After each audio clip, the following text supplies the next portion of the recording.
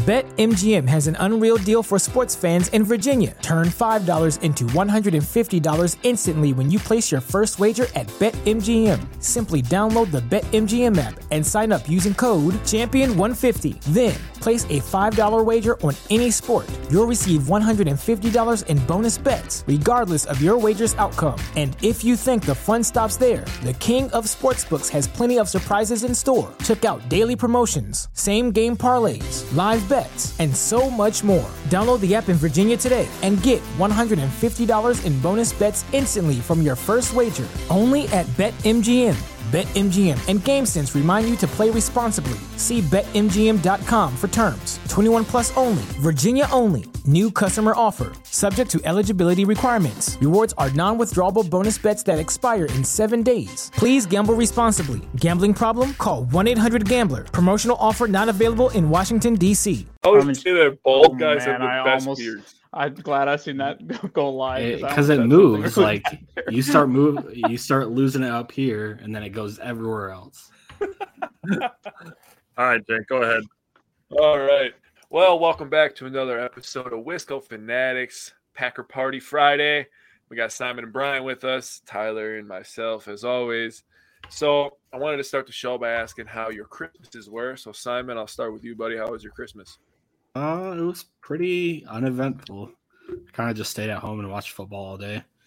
It's just me, so living the dream, man. I was gonna go to El Paso because that's where my girlfriend's from, but I kind of had to have the work phone this week, so I wasn't able to leave the area. So I just kind of chilled out here. Well, you got to watch football, so I don't feel that bad for you. No, I don't. Brian, how was your Christmas, buddy? Oh man, you rich great. Son of a bitch. Shut up. So we had the kids open up all the presents on Christmas Eve so I could help set them all up because I got my Christmas present on Christmas when I watching the Packers win, so that was great. And then just hanging out with the kids, cooked food, had good leftovers on Christmas Day, so that's pretty good. It was a great Christmas. How about you? Oh man, so my girlfriend was supposed to work. But then they told her, like, nah, it's not that busy. You stay home. So I was like, oh, my God, I don't have to watch the baby during the game. This is amazing. I love my daughter. Don't everybody take this wrong way. So I got to watch the whole Packer game uninterrupted. Fantastic game. Fantastic win. We're going to get into it. All the P's and Q's, X's, O's, whatever the hell you want to call them, right? So then they had to go to another Christmas. And I was like, oh, man, I got to stay home and watch an entire basketball game with nobody asking me a question. And I know that means nothing to nobody else, but I'm telling you right now, that was the greatest Christmas present I received in a long goddamn time. So it sucks that the Bucs lost, but I got to watch an entire game when nobody asked me questions. So Tyler, you can tell me your Christmas when you get up to speed here, but we're gonna start with this real quick. I'm ready. Jamal wants to get bodied in this question, apparently. Okay. Tyler, so tell me how your Christmas was, then we'll get into the question here. It was good. Being with family and first at home and then going to visit my dad's side of the family and then back at home with just the wife and myself and the girls. So that's usually how we keep it. So it's just the home family for the afternoon of Christmas. So it was good. Definitely good. Yeah, definitely. I got this fucking guy, man. Yeah, definitely good to just chill. I just want to know. Okay, Jamal, you have to elaborate on that. Are you so his okay? I'll elaborate because he made a post and it was like career wise, who's had the better career, Bakhtiari or Trent Williams? So, and my rationale, and I like Trent Williams. He's an elite player at his position. To the best during their time at Bakhtiari's had 2 first-team All-Pros and 2 second-team All-Pros. Okay. Trent Williams has had 1 apiece. How, in what way, shape, or form is that make Trent Williams better career-wise? And Trent Williams has also played 3 more seasons. And I was trying to look up games missed, and I want to say it's about even because Trent Williams kind of had some injury history in Washington. Mm-hmm. Too, and didn't he sit out missed, he was kind of in and out, and this is Bakhtiari's really only injury of his career. I got was it. Trent the Williams. year he missed last year plus part of this year, and then the appendectomy, which is kind of a one-off thing. Right. So I mean, Trent Williams in 2010 he played 14. 2011 he played 10. Then he had 2 16s, a 15, and then a 14, 12, 10, 13, 14, 15, 12. So he hasn't played a full season since 2013. I didn't know Jamal was a he's San Francisco fan. I was just going to say. Tell us some tackles on your team that are better. It was just just an argument we were having, and he deleted the post because he was getting ratioed because he put it up as a poll, and it wasn't even close. Honestly, they're both great players. I mean, Yeah. it is what it is. Yeah, I love Trent Williams. I think he's a man, but and he's probably going to be all pro again this year. But career wise, I have honestly by a little bit. What a lame son of a bitch. I was a big fan of the 49ers in January 2016. Because the only thing Bears fans have to root for is the Packers losing. Exactly, man. So the thing with David Bakhtiari, honestly, I think he would have been a Pro Bowler had he played week 3 through week 17 healthy. And I think that was one of my bold predictions too. The stats honestly back it up. Like he was like the only tackle with over 200 pass blocking reps that haven't given up a quarterback pressure or a hit. Like, but hey, I mean, it's a interesting question to ask as long as you're not just like being a troll about it. So I mean, if it's a serious question, like definitely willing to answer it and talk about it. So I'm not taking you serious. I'm not falling for it. No, I'm not falling for it, bro. I've seen your post. I ain't doing that. Doreen, you can watch us and the Bucks at the same time if you want. Put the Bucks on the TV. You could put us on YouTube or on Facebook on the phone. You could do it. I believe in you. I believe in you too. So, all right, Jake. We're gonna start with this. We're gonna start with this question. Yeah, I got you. So, how do you guys feel about kicking the field goal to go up 6? With the time remaining and everything, with that explosive offense over there. I understand that the defense was playing really good in the second half, but Simon, again, I'll start with you. That just seems to be how my eyes are working today. So, Simon, I'm going to start with you, buddy. Yeah, I mean, I didn't love it at the time. I thought they should have went for it on 4th. Or I didn't love the A.J. Dillon run either, but I get what they were trying to do, make them waste the timeout. But I would at least love to see them get the first. To be honest, I kind of wish they went for it. It worked out obviously in our favor, but that Miami offense is just so good. Waddle's a beast, man. His route running is super good. He's got great hands. I thought they were gonna go down and fucking score on us, to be honest. Oh wow, no confidence at all. All right, Bryant, tell us your thoughts, buddy. Yeah, so I know I kind of obviously during the game we're talking. I kind of showed displeasure for the whole sequence, and I'll go through what my issue was. We had him in a really good spot, right, when it was 2nd and 2, and they purposely took that penalty. We let them take it. We cannot let them take it. Even Matt commented, he's like, "Yeah, we talked about not accepting it because we're in the advantageous position there, right? 2nd and 2 is better for us and worse for them than 1st and 10 is for us because now they got to try. We have 2 plays to have them waste timeouts instead of then. So that could be 5 plays if we get that first down rather than the 3 that we allowed them to give to us. So first off, we need to deny that penalty because it was gamesmanship. Smart by Miami, not great by Matt LaFleur to accept it. And Matt LaFleur actually did that same thing a few years ago, or tried to. I can't remember if the other team accepted it or not. Next, okay. I'm okay with.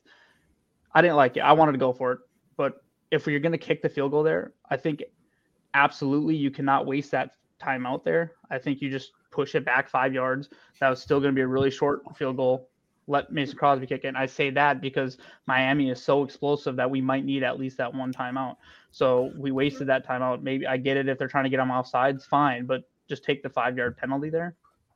The other thing is by kicking the field goal, we put Miami in the position where they have to go for it and they have to score. If they score, we lose. If we go for it and we miss it and we're only up by 3, Miami might not be trying to go all the way to the end zone, or once they get into field goal position, they might be a little more conservative. And like Simon said, they're so explosive that, they could score at any minute. So I don't know. I thought it put us in a tough position. Obviously it turned out well. Obviously our, defense in the second half, which we'll get to in more, was playing outstanding, but I thought it just put us in a weird situation. So I think I would have liked to see it. First of all, I would have liked to see us not take that penalty and made them have us on 2nd and 2, and then hopefully you can get lucky and be 3rd and 1, right? And even make them waste another timeout. So, but it worked out. I think we should go for it there. So I'll be honest. I have yelled at the TV so many times, take the points, that I'm like, I'm okay with it. And, we've been in so many situations this season where the defense has kind of let us down, where the defense is turning into last year's defense in the sense where, like, they're not great against yardage, but they're getting better against points, and they're causing turnovers, in my opinion. I mean, yeah, they give up the long touchdown, but the trends over the last couple of weeks, the defense has been very, very stingy, not giving up a ton of points. So I like the idea of trusting the defense, make them drive the whole field. You put Tua in a tough position, like, oh, okay, I got to go down and get 6. I can't get a field goal. Like, I got to go get a touchdown. So I actually liked it. I'm okay with it. Be aggressive. Put the ball in the hands of the defense to go win you the game, and they did. And that's just going to instill confidence in them, which obviously we're going to need going forward, especially this week. We're playing a very, very explosive Minnesota Vikings offense. Yes, we all hate them, but we can still give them credit. They're very explosive. I mean, they're basically explosive because of number 18. Number 33 is still in there a little bit, but number 18 is the explosiveness on that team, right? So, I liked it, and I hope the defense still comes out with a chip. I mean, the last couple of weeks, Jair's been talking crazy. I mean, he talked about getting 7 interceptions against Baker, and then now he was talking about week 1 was a fluke. So, I mean, his interview after the game was golden. So, whatever, man. The confidence is flowing in Green Bay, so I love it. Tyler, I don't know how you feel, buddy. So I just kind of want to build off of what Brian said, where he said, if we kick the field goal and they go and score, we lose. If we go for it on 4th down and don't score, then they go down and score and we still lose. Or they also can kick a field goal and then we go into overtime. So to me, it decreased the amount of chances that Miami would have to win the game outright or send it to overtime. And it also increased the Packers' odds of winning by forcing them to have to go the entire length of the field in 2 minutes with no timeouts and touchdown or bust. Whereas if you can get them into a 3rd down, 4th down situation before they even cross the 50, like 1 incomplete pass and they're done. Yeah, so, I mean, that's a long way to have to go. And it's not like they're going to pick up, a 45-yard pass without it coming yards after the catch.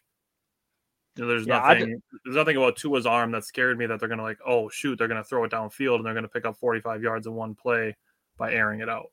Yeah, I think the yak is the scariest part of that. But like I said, I don't think we should ever have been in that position because I think if we decline that penalty on 2nd and 2, there's a real good chance Miami never sees the ball again. Or if they see it, it's maybe with 10 seconds left. Well, all right. So you mentioned too potentially being in 3rd and 1 in an ideal scenario. What happens if they stop the run on us then? Then we're kicking a field goal that's 10 yards farther back. Or you're going for it on 4th and what would probably be a half a yard or so. A yard. Could be 4th and 2. You don't know. I like our chances of getting 2 yards running up the middle, not laterally, with AJ Dillon and Aaron Jones. But I get it. We've seen it stopped though. Even in this game, it was literally stopped. It was literally stopped in it was stopped in this game. And then Watson had to make a crazy catch on 4th down because Rodgers was a little late with the throw, in my opinion. Yeah. So I mean. There's all this moving factors. There's ifs and buts, whatever we want, right? So and it's just like I said, I want to play the devil's advocate in every scenario, just because there are multiple ways of looking at this. Not just that, Brian, I'm not saying that your point is wrong or my point is wrong, but if somebody only sees it from one of our points of view, and then has a really strong feeling that Matt LaFleur is stupid and should be fired because he made the decision to kick the field goal or he made the decision to go for it on 4th down, but not realizing that there is context and things behind the scenes and then ripples of each potential decision that can affect the rest of the game. Mm-hmm. So I think it's important to give those other perspectives. What are you looking at, Simon? I'll send you in chat. Oh boy. Okay. Stink face. All right. So get right into it. Bryant has our number 1 star for the game. Yes, and our number 1 star Put that It's on actually Mason Crosby. So I know we've all pretty much talked about the fact that it's probably last year for Mason Crosby. You can see it in his leg, even pre-game warm-ups of the games we've been to. He hasn't been hitting much from past 50, but from 50 and closer, he's been lights out. The big thing is he broke the record for all-time leading our Iron Man record, or whatever you want to say, for the Packers, past Brett Favre. Another thing, so he obviously broke the the record for the most all-time leading scorer, but he's like I don't think anyone's ever going to break it, to be honest. He's 843 points ahead of Longwell. And to put that in perspective, Longwell career points was 1,054. So he's 200 shy of doubling up of the next person. So, and then on the game, he went 4 for 4 on field goals with a long of 46. We all seen the 46-yarder squeak in, but hey, all that matters is it went in between the uprights, right? And gave us, that was right before half. I think that was the field goal right before half, and that was a big field goal, really, because then, we get the ball again. It's 2020, and we don't look back from there. So I was looking at something the other day while I was thinking about Crosby, it being his last year. He's also 12th in most points all time by any player in the NFL. 12th all time. 12th, and wow. He's only 16 behind 11 and 43 behind 10. Damn, he can be top 10. That's pretty lit. I'm not gonna lie. I would have never thought of Mason Crosby. Because I was like, man, he's been playing a long time, and he might get 11. If he only gets 16. We'd have to make a deep playoff run for him to get top 10. But yeah, I was like top 12 all time, because I was listening to that Rodgers thing that he did where he's talking about Mason Crosby, and he's like one of the best kickers of all time. And I was like, I wonder where like he rates all time points. Top 12, baby. And that's in the NFL? Yeah, NFL all time. Where's he at amongst kickers? Well, kickers are. Probably that's 11 of the top 11. Yeah. Probably top 12. Well, being the Mason Crosby is 12 as a kicker, yes, I would say you're right, bud. Well, George Blando's in the top 10, and he did it all. So there's some older kicker and the quarterback and the coach and the water boy and the ground crew. 88 hot dogs and drink beer at halftime. That's he probably that might sneak his way into the Packers. He'll be for sure be in the Packers Hall of Fame. Yeah. So. He'll probably end up in the NFL Hall of Fame if he's that high ranked. The kickers never get. They don't put a lot of kickers in, but I'd love to see it. I think there's only one kicker in there, so trash. Yep. All right, number 2 star, we have Jarran Reed. Obviously, we know he forced the big fumble. That play will be discussed when we get there. He had 4 tackles as well, and had a sack in addition to the forced fumble. So Jarran Reed was our number 2. I've seen a lot of people saying that it was his best game as a Packer, and I don't think you can disagree that it was his best game as a Packer. So, all right, Simon has our number 3 star. So our number 3 star was it's Allen Lazard. I think he had kind of a quietish game in the receiving yards, nothing super spectacular, but he made a couple really great plays this game. He had a 5 for 61. He had a 42-yard bomb. Beautiful. I believe in the first quarter or second quarter. Second quarter, and he also made some really key blocks, and I'm sure someone else will cover the one we're all thinking about. Yep. David, we'll get there. It's on my list. Should have pulled the video for that one. All right. That way Jake you can bring up the fine.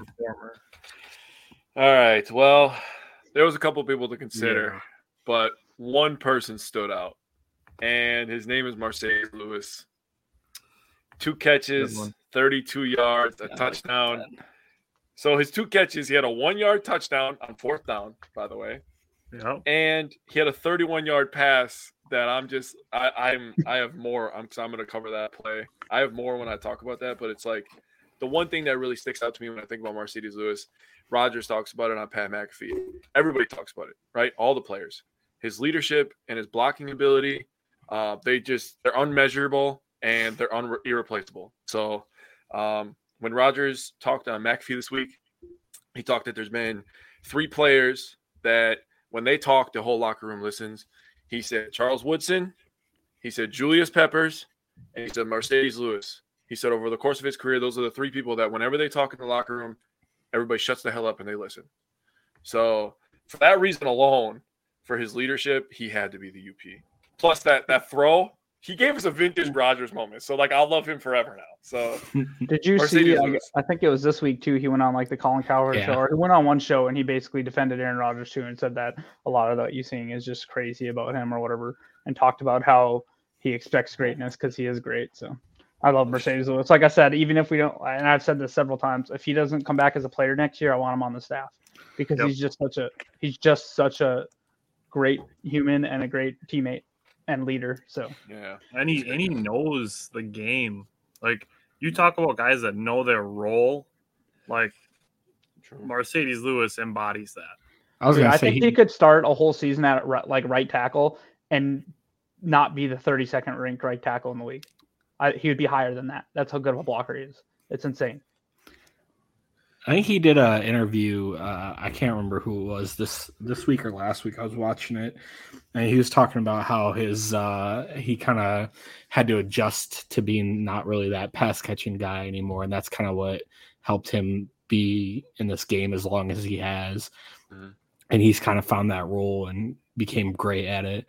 So he's been a wonderful addition to this team over the last few years, and you know, I love that Green Bay really kind of embraces those guys that like know their roles, and it just works out well.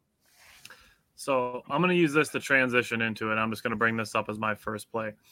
My dad also brought up, so I'm going to talk first about the Allen Lazard block that sprung Aaron Jones for an 18-yard run on 1st and 20. So after a penalty, I almost said the Badgers because that's the last football game I talked about. Packers get backed up into a 1st and 20, and they run off tackle with Aaron Jones. Allen Lazard blocks one guy into 2 other guys, takes out 3 guys with one block, and he counts them out. He counts them 1, 2, 3, lets them know about it, and then he gets a $10,000 fine today. So it's a really annoying thing that he got that. What bothered me more almost was that somebody pointed this out to me on Twitter, that he got almost the same exact fine that Mac Jones got for diving at Eli Apple's knees. Insane. Yeah. That's honestly what bothered me more about it, was that basically by the dollar amount that you fined them, you essentially said that those plays had the same infraction. Yeah, they hold the same value. I hear you. I agree.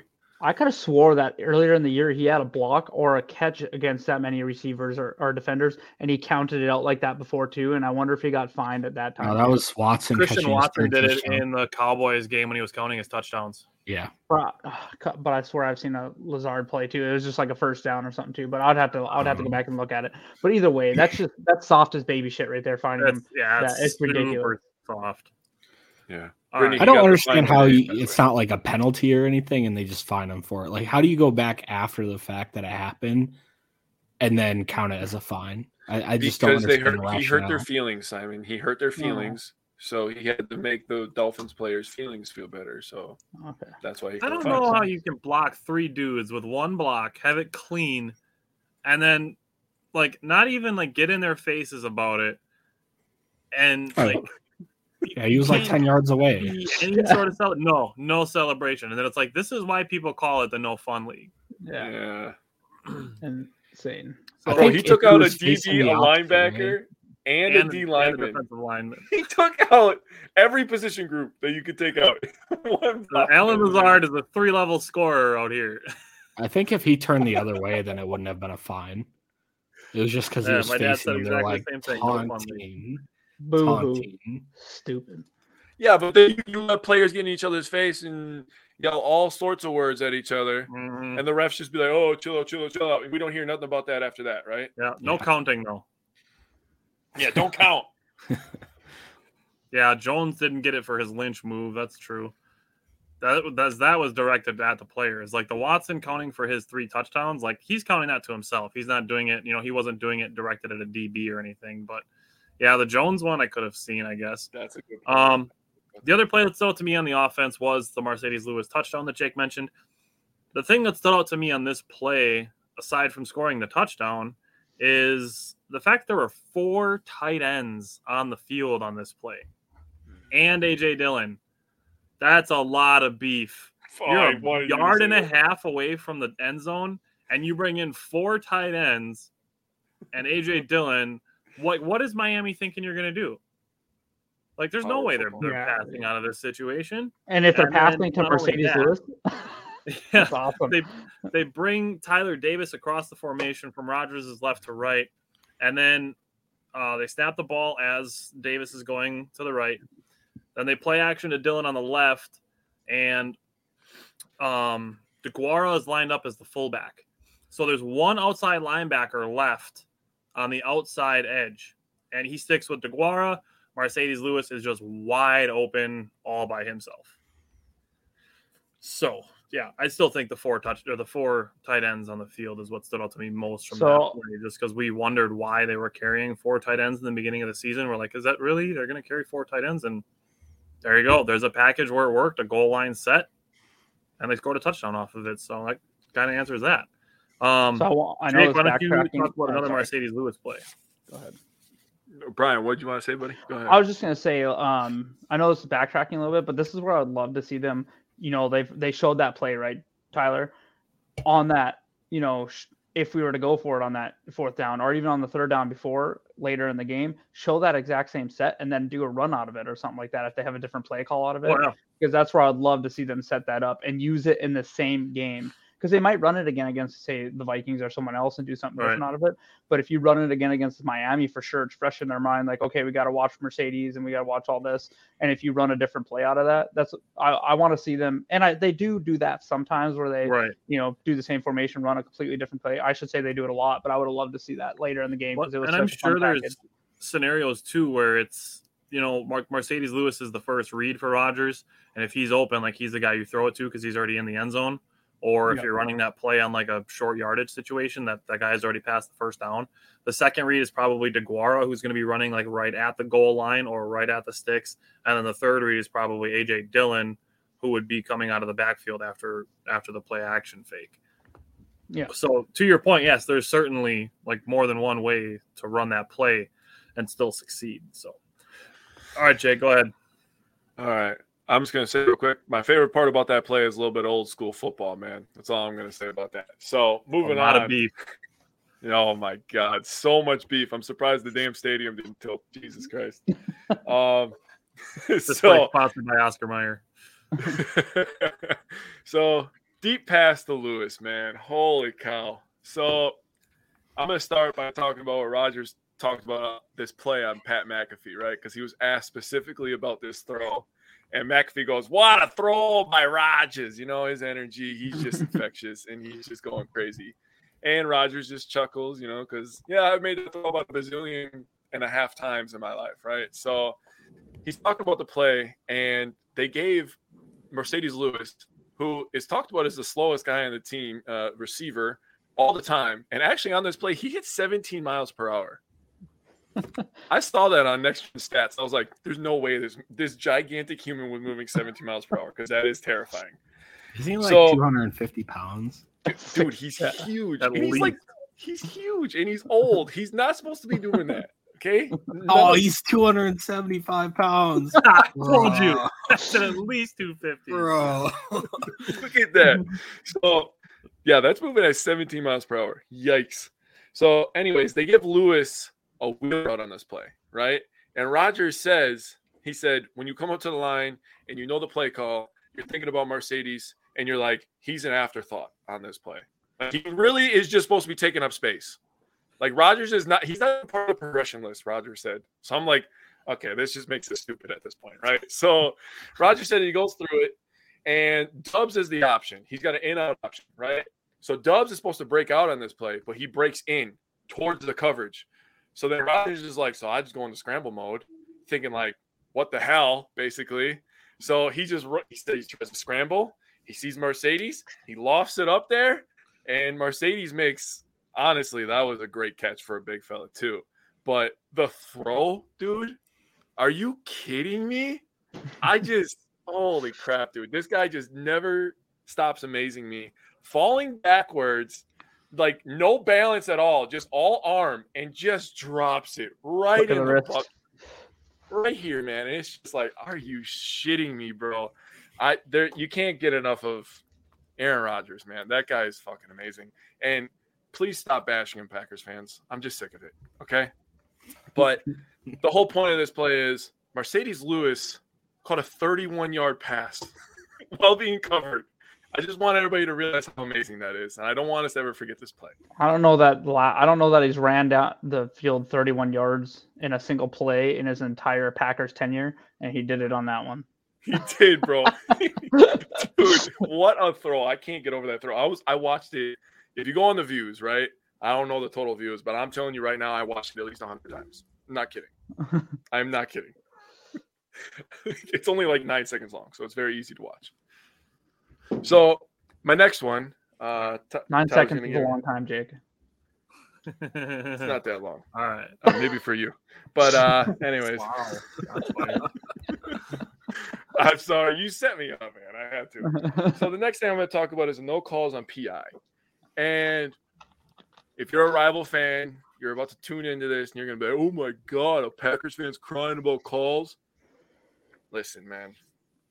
I only wanted to bring this up to show you that Packers don't get all the calls.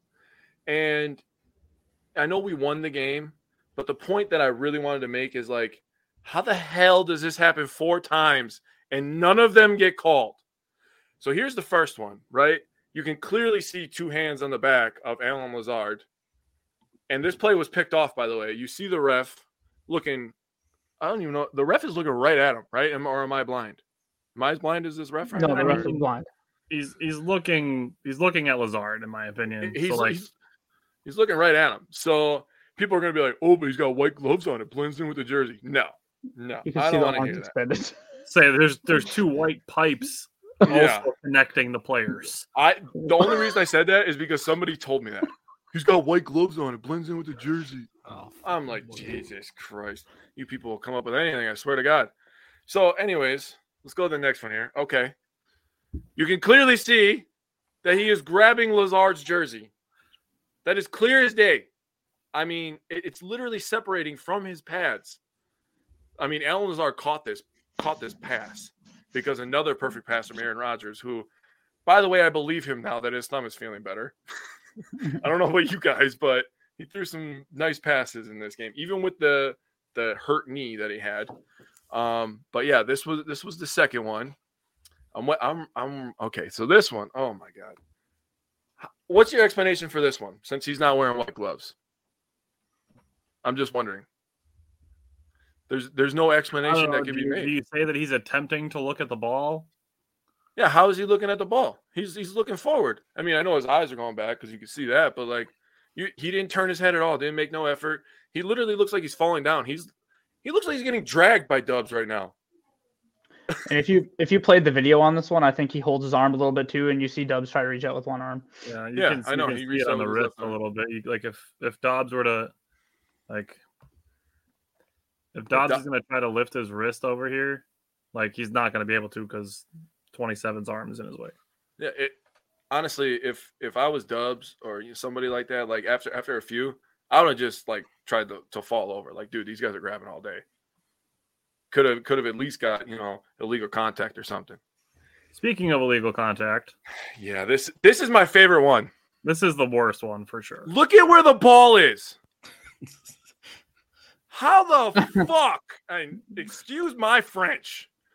How the fuck do you not call this? And this is the second week in a row. Yep. Second week in a row. Same area of the end zone too. By the way, same player on the Packers. It's because it's not the Christian corner.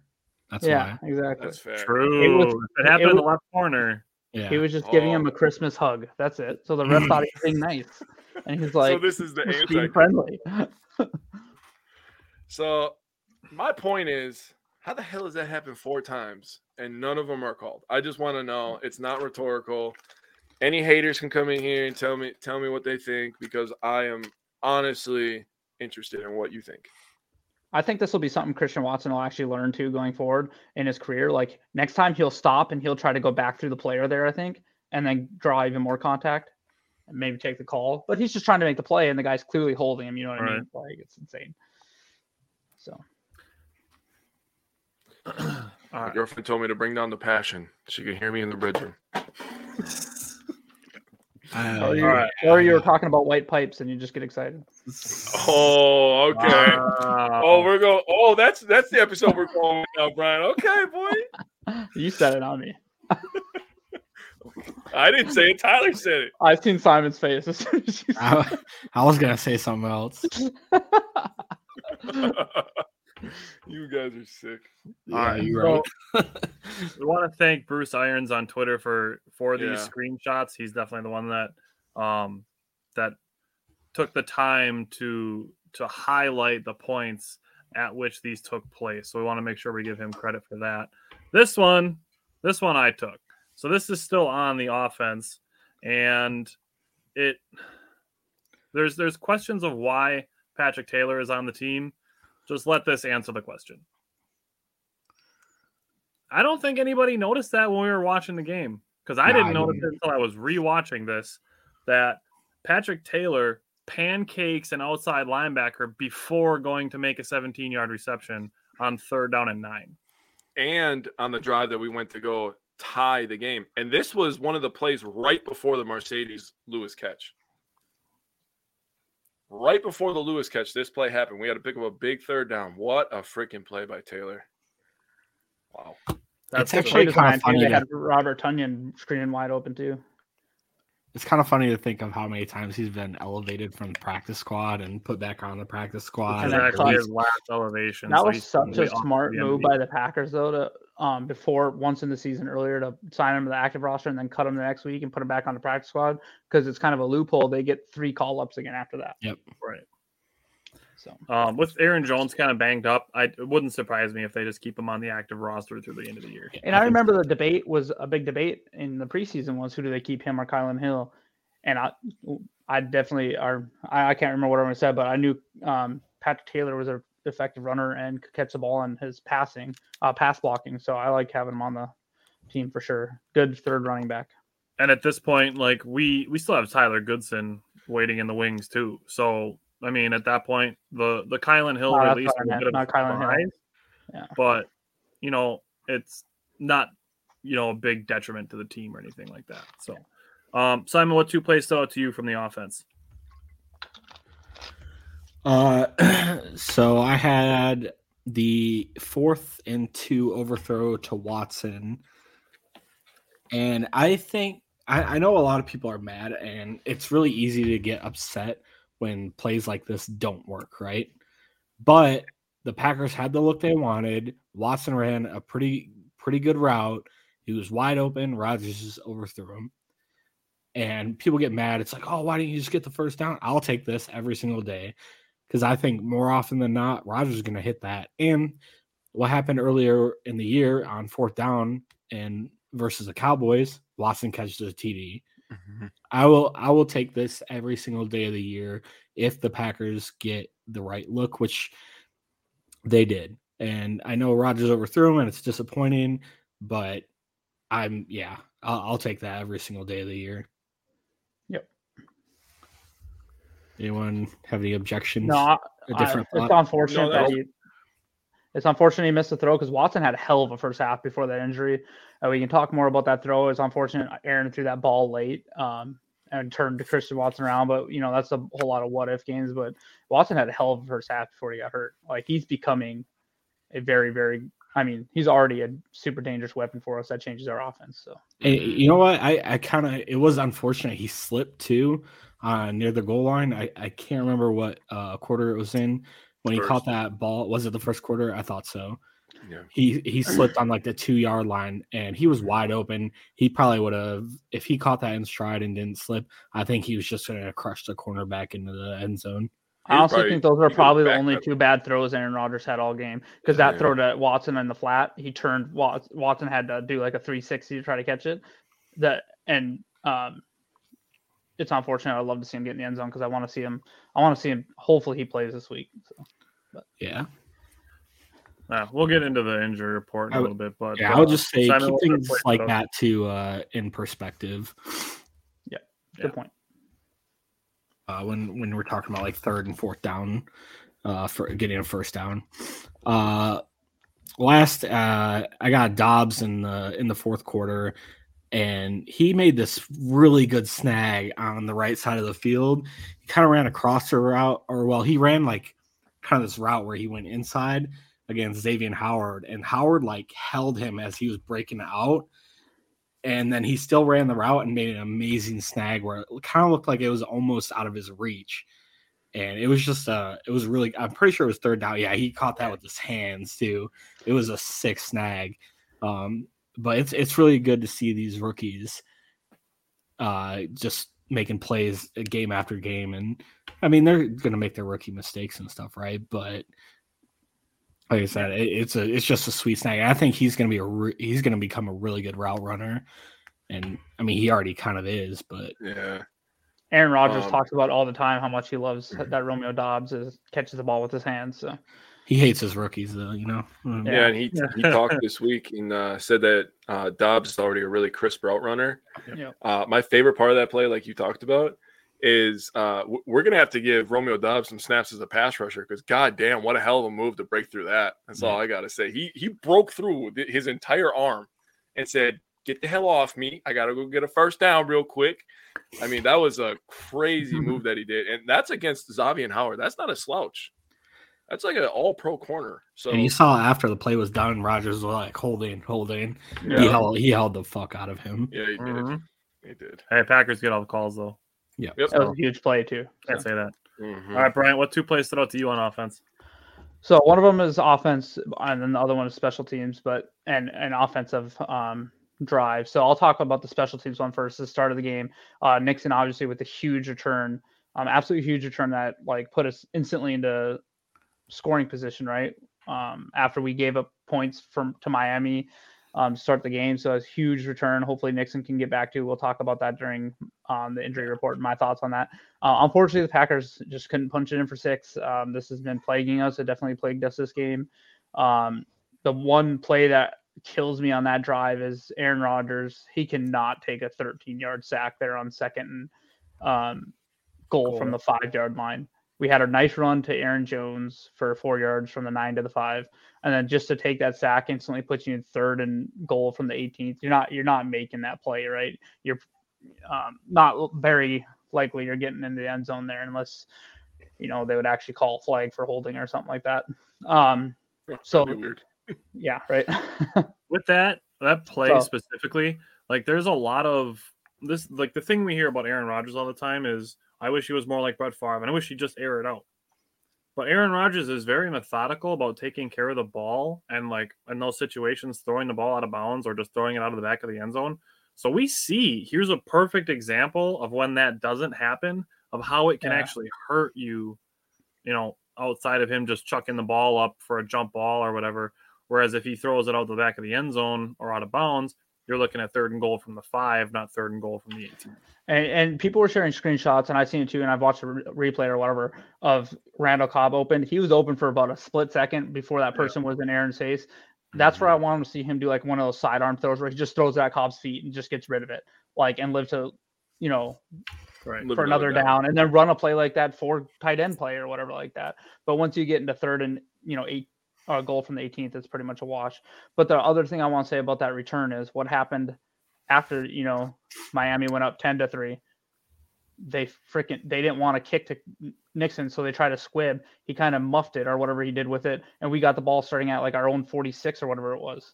So because of the first return, we started the ball essentially at midfield, the next drive at midfield, and we tied the game in that drive, right? So I'm pretty sure anyway. Yeah, think about 10-10 after that. That's crazy that return put that kind of field position. I looked away for a second. I thought he tried to like surprise onside kick us. I did too. I didn't see it until the replay. I was like, what the heck just happened? Yeah. So, yeah. And then the second player I want to talk about was. Oh yeah, sorry. Just the Allen Lazard catch. So the Allen Lazard catch, that was an absolute drop in the bucket throw by Aaron Rodgers. We already seen that Lazard was getting held on it. One thing you don't see on the play is this is Mercedes Lewis again. The Dolphins actually blitz. They brought 5. Lewis takes the linebacker to that blitz and completely pushes him onto the play by 5 yards. Like he's on the one hash, and Aaron Rodgers is on the other hash, and the guy couldn't even get close to him. And then the 5 offensive linemen held up against the other 4. I mean, they were pushing, but then he just drops that ball. Just an absolutely perfect throw. That's some Aaron Rodgers vintage throws right there. So. Yeah, I didn't even think about it until you brought it up, but the fourth down one or the third down one to Watson in the red zone, and then the 4th and 2. Your point about those being like the only 2 bad throws that he made. I didn't think about it, but I think I agree with you on that. All right, so switching to the defense, 2 plays that stood out to me. One is Rasul Douglas has had like a really, really up and down season. He had an up and down game in this game, just on the fact that he gave up a couple catches. Then he had one really good sideline defense of Tyreek Hill that that helped stall a Dolphins drive. Then he was part of the Jalen Waddle touchdown, which is going to get talked about. But then he gets the game-ending interception. So really up and down game for Rasul Douglas. What gets kind of lost in this shuffle is that the Dolphins I think it was a 3rd and 12 or a 3rd and 14. But they try to set up a wide receiver screen, and Rasul Douglas absolutely blows it up. And it's not the first time that he's done that this season. So Rasul Douglas, for the flack that he catches for, the games where he gives up touchdowns, which he has, like there's no denying that, he is very good at diagnosing plays. He really is, especially when it comes to these screen plays. And honestly, the Packers as a whole are actually pretty good at diagnosing these behind the line of scrimmage plays. Like we saw with Kingsley Enagbare last week, like diagnosing the tight end screen. And just, things like that with Preston Smith is another good example of diagnosing these types of plays and breaking them up before they can even get started. So I wanted to give Rasul Douglas credit for that. And then the other one I wanted to bring up was the Devondre Campbell interception. So the ball is snapped and Tua drops back. Both middle linebackers, Devondre Campbell and Quay Walker, drop back into coverage. Raheem Mostert goes to split basically between the hash marks. Tua absolutely staring him down. Meanwhile, the entire time, Devondre Campbell's eyes are locked on Tua's. So Tua's thinking he's going to split the 2 linebackers for the Packers. Devondre Campbell is reading it the whole time. As soon as the ball leaves Tua's hands, Devondre Campbell jumps it, grabs it, catches it with his hands, and, it just continued the momentum for the Packers. So I wanted to give Devondre Campbell credit, not only for making the interception, but also for reading the play the whole way by having eyes on Tua and where Tua was looking to go with the ball. And I think on that play, if I'm not mistaken, Miami put someone in motion. Devondre told, I think, Quay Walker or something to cover them, knowing he was going to have to come help on Mostert or anything. And yes, that's when he slid over. They actually motioned Mostert over to Tua's right, kind of like behind the tight end, like the Packers do when they're going to use like an extra receiver or tight end to block. They kind of line them up between the tackle and the tight end. Like that's where Mostert came from. And then he was going to run up the right hash mark. And that's where Tua was trying to go with the ball. So yes, that's a good call out as well. All right, Jake, what 2 plays stood out to you on defense? So my first one happened after Rodgers took that shitty. Oh no, this was a different shitty sack. I thought Brian was going to bring up that other shitty sack that Rodgers took, where we punted it and they got the ball at like midfield after the flag on Wilson after the punt. I don't know if you guys remember that. It was like a 5-yard penalty. They got it like the 41. Yeah. It was like the end of the first half. So after they got the ball, they did a nice 8-yard run, 2-minute warning, right? So they had 2nd and 2, 2-minute warning. It's a lot of 2s going on here. And they had 1 timeout. Miami is up 20-10 at this point. So right now what they're thinking is like, Green Bay's getting the ball at half. If we go get a field goal, that's going to make things really, really tough. So this is like a really, really massive play. So don't forget after this play that Watson makes a big catch on 4th down to get us a field goal. But before any of that happens, Jarran Reed, by the way, who his stat line is a mouthful: 6 total tackles, 4 solo, 2 quarterback hits, a sack, a forced fumble, and a fumble recovery, which he got on this play. He just stands the right tackle up, waits for Mostert, who, God damn it couldn't happen against a better person because he killed us and we had to hear about it for freaking years. I swear to God, we're still hearing about that. Still, yeah, I was like, still. Stands him up, waits for Mostert to come through the hole, and just punches it. And then when the ball's on the ground, he palms it like a boss and stands up. And I'm like, go, you big son of a bitch. It was awesome. You guys should definitely watch a game with me. If we live stream a game, dude, people are gonna think some weird things about me because I can't scream and shit. You don't understand. It would not. Brian, me and you would be on the same wavelength, man. I'd just be yelling shit. I don't even know what I'm yelling sometimes. We're just feeding to each other, and we probably smash our computers or something. Like it's just... But just a massive, massive play because it got the Packers to get the game to a one possession game, which obviously we went and tied it up. We have hindsight, but got it to 13-20. So I thought that was a really massive play that kind of started a series of events, right? So I mentioned this series of events, and the thing that ended in this series of events, I picked the play that started it, in my opinion, and the play that ended it, in my opinion, is the Rasul Douglas interception. And there was a play earlier that kind of ran the same concept where they had Gesicki run up the sideline and they had Hill come underneath. You're just using Hill's speed as like a fear factor kind of, right? So Gesicki breaks up and it looks like Douglas is in man coverage. And Douglas, recognizing the play, this is the reason that they had to kick this man out of the Packers facility because he just watches so much damn film. So because of that, he reads the play, drops back off of Tyreek Hill, and just snatches that thing out of midair. And I'm like, that was absolute mastery. Like that was diagnosis. Like I said, that was a fucking bait job, dude. I was like, dude, I was definitely controlling him on Madden when I did that shit because that shit was too beautiful, man. Dude, I had to, dude. I'm GOAT. So I just wanted to say that was a crazy play, but yeah, that was crazy.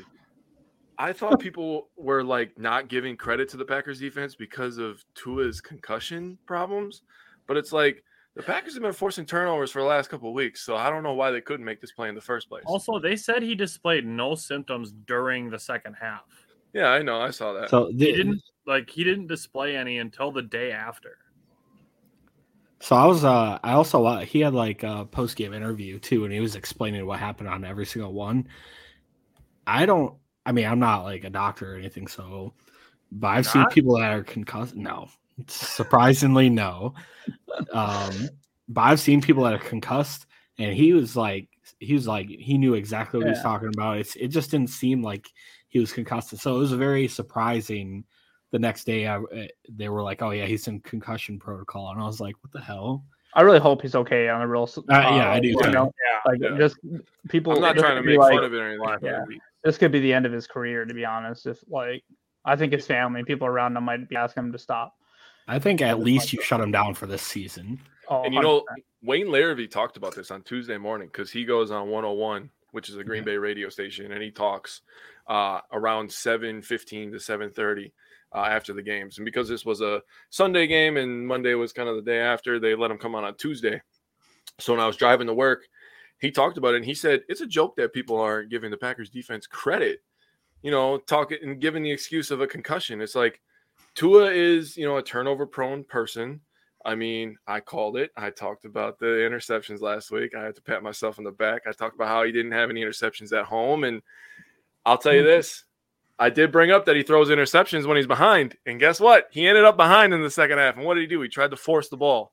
So, I mean, trends are trends for a reason, so that's all I'm going to say about that. And when Wayne Larrivee's calling it out, and he says he's not joking about the concussions either, because it's not a joke. That's somebody's life. That's a human. Yep. He's like, that's a joke. You don't want to give credit to the Packers. That's how much you hate the Packers. You don't want to give them credit. That's a joke in itself too, The other thing with that, the other thing I want to bring up with that is that people, it's okay to adjust your expectations and opinions in light of new evidence. Yeah. I agree. And honestly, that's what you should do. You shouldn't, like, for example, we're playing the Vikings this week, and the Vikings are all like, "Oh, we beat you in week 1." That was 15 weeks ago. I'll tell you what happened. What happened more recently? We beat the Cowboys, right? How'd they do against the Cowboys? But they don't want to talk about that. So back to like my adjusting expectations thing. Neither of these teams are the same as they were.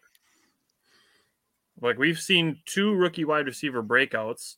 Like, we have several players that are not available that were available in that game, as do the Vikings, which we'll get into in the injury report. But you can adjust your expectations and your opinions in light of new evidence. Like, Jake's going to talk about it in the preview. Like, there's 3 solid weeks in a row now where we have evidence that the Packers defense is better than people are giving it credit for, because they're still judging the Packers from the 5-game losing streak. Now they're on a 3-game winning streak. It's time to adjust your opinions. And it's not, you're not flip-flopping on something because you have new evidence. You have more evidence of things that are happening. So you can adjust your opinions accordingly. So, sorry to cut you off, Jake, but if you have anything else. No. You're good to go, man. That's all I had, man. I wanted to bring up Wayne Larrivee because he's a respected Packer personality. Yeah. All right, Simon, what 2 plays stood out to you on defense? So this is kind of what we hit on most when we were talking about the preview last week, is giving up these big plays to Waddle and Hill. And it was disappointing to see in the first quarter to see Waddle take an 84-yarder to the house on their second drive. First play of the second drive. Pass. Huh? Crazy on like 17-yard pass. Yeah, it was kind of, I don't know. It was kind of disappointing to see kind of how it happened too. It was kind of like this play action screen off to the right, and we kind of rushed 5, and then Quay played the screen off the running back, and then Waddle kind of ran a crosser over, and it seemed like Douglas, and this is kind of where we were talking about like the highs and lows of Douglas. This was kind of a low for him. I'm not really sure what happened. It seemed like he just kind of misplayed it or something, but he was like behind the play all of a sudden. Like, he came down to play Waddle, and he kind of just over pursued or something. It was really strange to watch. So Waddle obviously just runs straight past him, and then down the field, Jair Alexander making a half-ass tackle where I don't know what happened. He just like ran right by him. I don't even know if he touched him, to be honest. He did with his arm. If nothing else, he has to take out Hill. That's all I'm going to say about that, if nothing else. Because then Amos is going to have a shot at him. You don't have to like level him or anything. Like, all you got to do is either just trip him up, right? Or just get a hand on him, get him off balance, so he falls out of bounds. So it seemed like it was a very lazy play by the defense. And it was like, oh man, hopefully this is not how this game is going to go. Because it kind of seemed like that. I think at one point, Tua had like 10 passes for like 210 yards or something. Yeah. Or he's just dumping it down the field on us. So I would like to see that tighten up, especially, the Vikings are, and we'll talk about this when we get in the preview a little bit. The Vikings are no shortage of playmakers on offense as well. And yeah, we can't do that against 18 and company. Watch out. They got Irv Smith back this week. Watch out. Boy, I'm tired of hearing about Irv Smith. It's like the 3rd year in a row I've heard about him. I never wanted to admit with Hawkinson, and now that he's on their team, now he's the best. To be fair, Simon, this is like over 50 years of hearing how dangerous the Vikings are. That's fair. To be fair. But they won the 1969 NFL championship, so. It's gay that they won that one. Could have been anybody else. Nice. All right. What else stood out to you, Simon? And then Preston Smith strip sack in the second quarter, 5:50 on the clock. He puts on a 6-spin move on the right tackle, and he gets on Tua. And it looked like he was just going to bring him down, and all of a sudden he just kind of just grabbed at the ball and rushed. We didn't get the fumble recovery, but, man, Preston Smith's playing some really good ball lately. And he's becoming one of my favorite players to watch on the defense lately. So it's been fun. Mike Rowe here with a few thoughts on my favorite sweatshirt. a classic zip-up hoodie that used to be navy blue but has since faded to what the fashionistas call a distressed indigo. It's 13 years old, soft as a flannel bathrobe, and after a few hundred dirty jobs, demonstrably and undeniably indestructible. This is the kind of sweatshirt girlfriends like to permanently borrow, but I've held on to this one because I got it from American Giant. American Giant makes all their stuff right here in the USA so they can control every link in their own supply chain. That matters because when you buy American Giant, you not only get great quality, you create jobs for people in factory towns all over the country. No pressure, but if you give a damn about the business of making things in America, you got to support the companies who are doing it right. Go to american-giant.com/Mike to get 20% off your first order. That's american-giant.com/Mike. I'm watching him. I still think the Packers kept the right Smith, in my opinion. Hindsight is always 20/20 on these things, right? I hate seeing Viking fans being like, "Thanks a lot, Packers, for giving us the better Smith."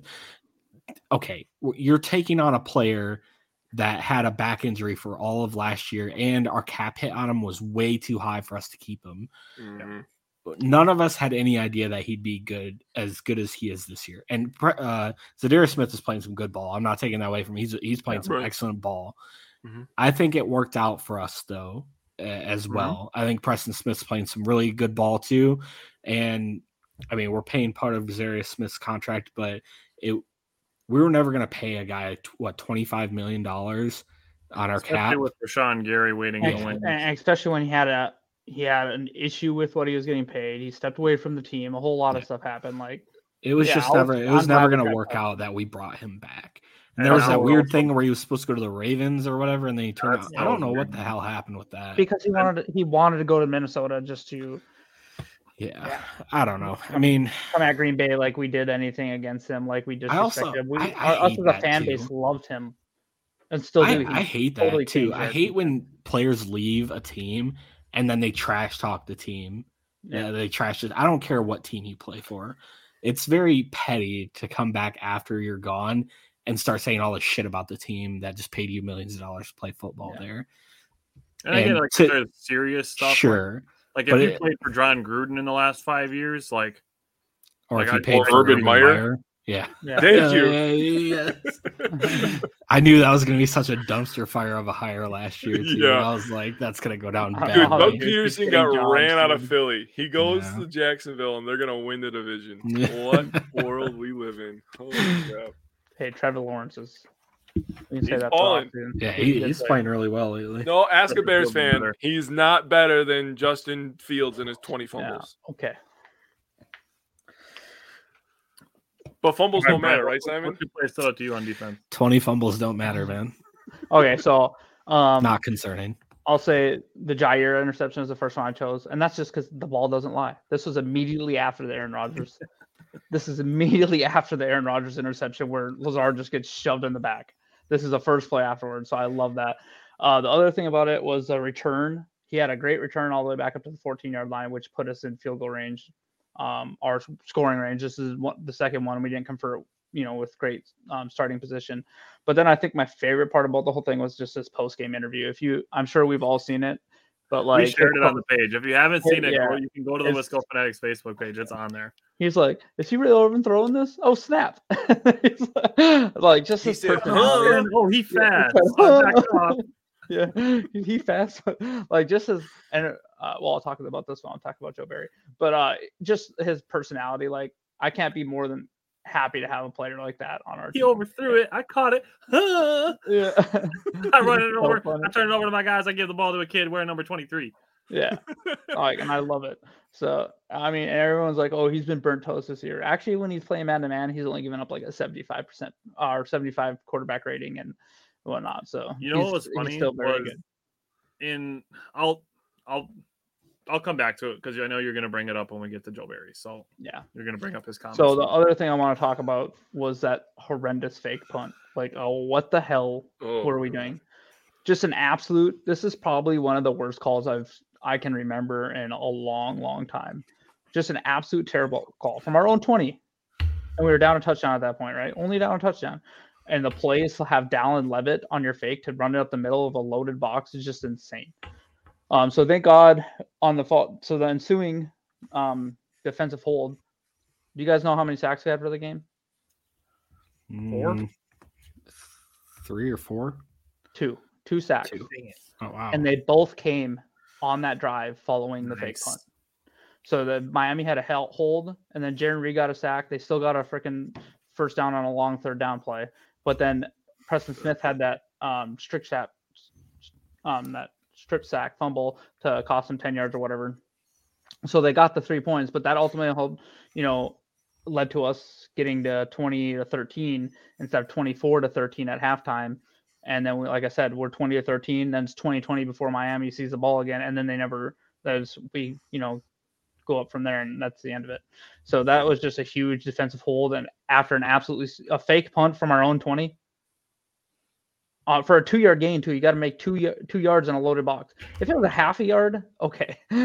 But, I mean, he didn't make any yards. This is almost like, do you remember that play where the Colts ran against, like, the Patriots, where it was, like, just the center? That's what I felt like about this. Like, what are you doing? Like, I could not believe we did that, because it could have cost us the game. If they would have gave him the option to run outside, he probably would have got the first down, because a big man. They were lined up in, like, punt block formation. But the fact that he went straight into all that manhood in there, I was like, what? The play was... Dude, I just didn't understand that. I got that one, Simon. That one got me. Dude, sorry. You guys need to stop, okay? There was a lot of men. It's the fourth time you did it this one show. And this is the first time I've reacted to it. I can't help that you guys are all perverts, okay? That's not my problem. You should be better with your words, sir. You guys need to go to therapy. That's what I think. You're probably right, but I ain't going. That's fine. I'm not changing my ways. Like that sometimes. Yeah, that's it. I just thought that was a terrible call. So, last thing on the Dolphins game, I'll bring up Bernard's question. Do we think Rodgers looks bad by not having a 300-yard game yet? My opinion, I say no. Like, we went into this season expecting a lower yardage season from Rodgers. Like, I expected more touchdowns from Rodgers, but lower yardage because we were expecting to lean on the running game so heavily, and we knew coming into the season that the free agent wide receiver that we signed was Sammy Watkins, who was a blocking guy. And then we were going with Allen Lazard and 2 rookies and Randall Cobb. So we knew we were going in with inexperienced receivers and blocking receivers and, like I mentioned, 4 tight ends. So I don't think it makes Rodgers look bad. I just think we're getting into those later stages of his career where he's not going to be winning games entirely by himself, like he was during the Mike McCarthy days. So I don't think it makes him look bad. I kind of expected it. I mean, I thought he'd have a couple here and there, but I'm not saying that I'm like disappointed in his play or anything. I don't know if you guys have thoughts or if you agree with me on that or not. I mean, it is. I don't really care about the 300 games. Rodgers has never been a monstrous volume quarterback where he's going to get 300 games on the regular. If you go back and look, he's been a very efficient passer for most of his career. And so he's never going to have like these 50 yard pass attempt games on the regular. I will say, though, this is his worst average yards per attempt since like 2015 at only 6.8. So on that aspect, it's been balls that might go up too. Yeah, it's been. I'm not going to say Rodgers has been like super shitty this year, but it's been kind of a disappointing season. I will also say, though, this is the most drops he's had. This is going to overlap 2020 drops by probably a few this year. His receivers have dropped 28 balls, and that's a clip of 5.7%. Well, I don't know. To me, the numbers are deceiving. I just looked it up real quick. Tom Brady's had 9 games where he's thrown 270 plus yards this season. How has he looked? So it really is, you know what I mean? Like, I don't think Aaron Rodgers has never been the type of player that he's going to throw for 300 yards a bunch of games. He's just super efficient. So I don't think it necessarily looks bad. If you look at most of the games this season, like the Packers actually haven't been like down in a lot of games. where it's like they need to climb back into the game by throwing the ball. Like, it hasn't happened a lot. The only game I can think of is the first week against Minnesota, maybe. Yeah, and that wasn't even his highest attempts this year. Yeah. The Jets game was bad. Yeah. And I mean, the Lions game was bad, but we weren't even behind that much. They were still within. But he still attempted 43 passes. Yeah. I think that was one of those weird games where, I don't know. It's like one of those weird things where Matt LaFleur always feels like he has to pass to come back when we're not going to be, we don't necessarily need to. You know what I mean? This is what I'll say. There's a lot of moving variables, right? The offensive line wasn't set for weeks. The receivers, we had rookies. One of our rookies was in and out of the lineup. Dubs was in and out of the lineup. We had receivers running the wrong routes. We had no idea what the hell the defense was doing. We had no idea if LaFleur was going to finish the season. We had no idea if Barry was going to finish the season. It's been a crazy fucking year, like point blank period. And having a guy like Aaron Rodgers at the helm that can kind of calm some things down, give some people some confidence. I don't care about yards. I never have. I never will. I never cared about yards when I was calling Devontae number one wide receiver. I still think Devontae is the number one wide receiver in the NFL. He just separates differently. That's just my opinion. He's always open. I'd still take Devontae over Julio Jones. I still take Devontae over Justin Jefferson right now. I'm not even fucking kidding. We've played 15 games this year. We don't have a single wide receiver that's played 15 games. The highest is Allen Lazard at 13. So it's just been, like you said, it's been constant shuffling. So you know what I mean? So I mean, 300-yard game, I don't care. I want touchdowns. I want wins. And lately, we've been getting touchdowns. We've been getting wins. So that's all I give a shit about. All right. All right, Brian. Oh, you're not going to laugh at that one? You bastards? Which one? Fuck all you. I'm still mad. We love you. All right, Brian. Give us the Packers-Vikings injury report. So I'll start with the Vikings. They'll be without their center, Garrett Bradbury, and they'll be out. And that's pretty much it. They have a defensive lineman, James Lynch, out, but he's only played 4 games this year. He's not really been with them. So, but the Packers have Nixon and Watson are questionable.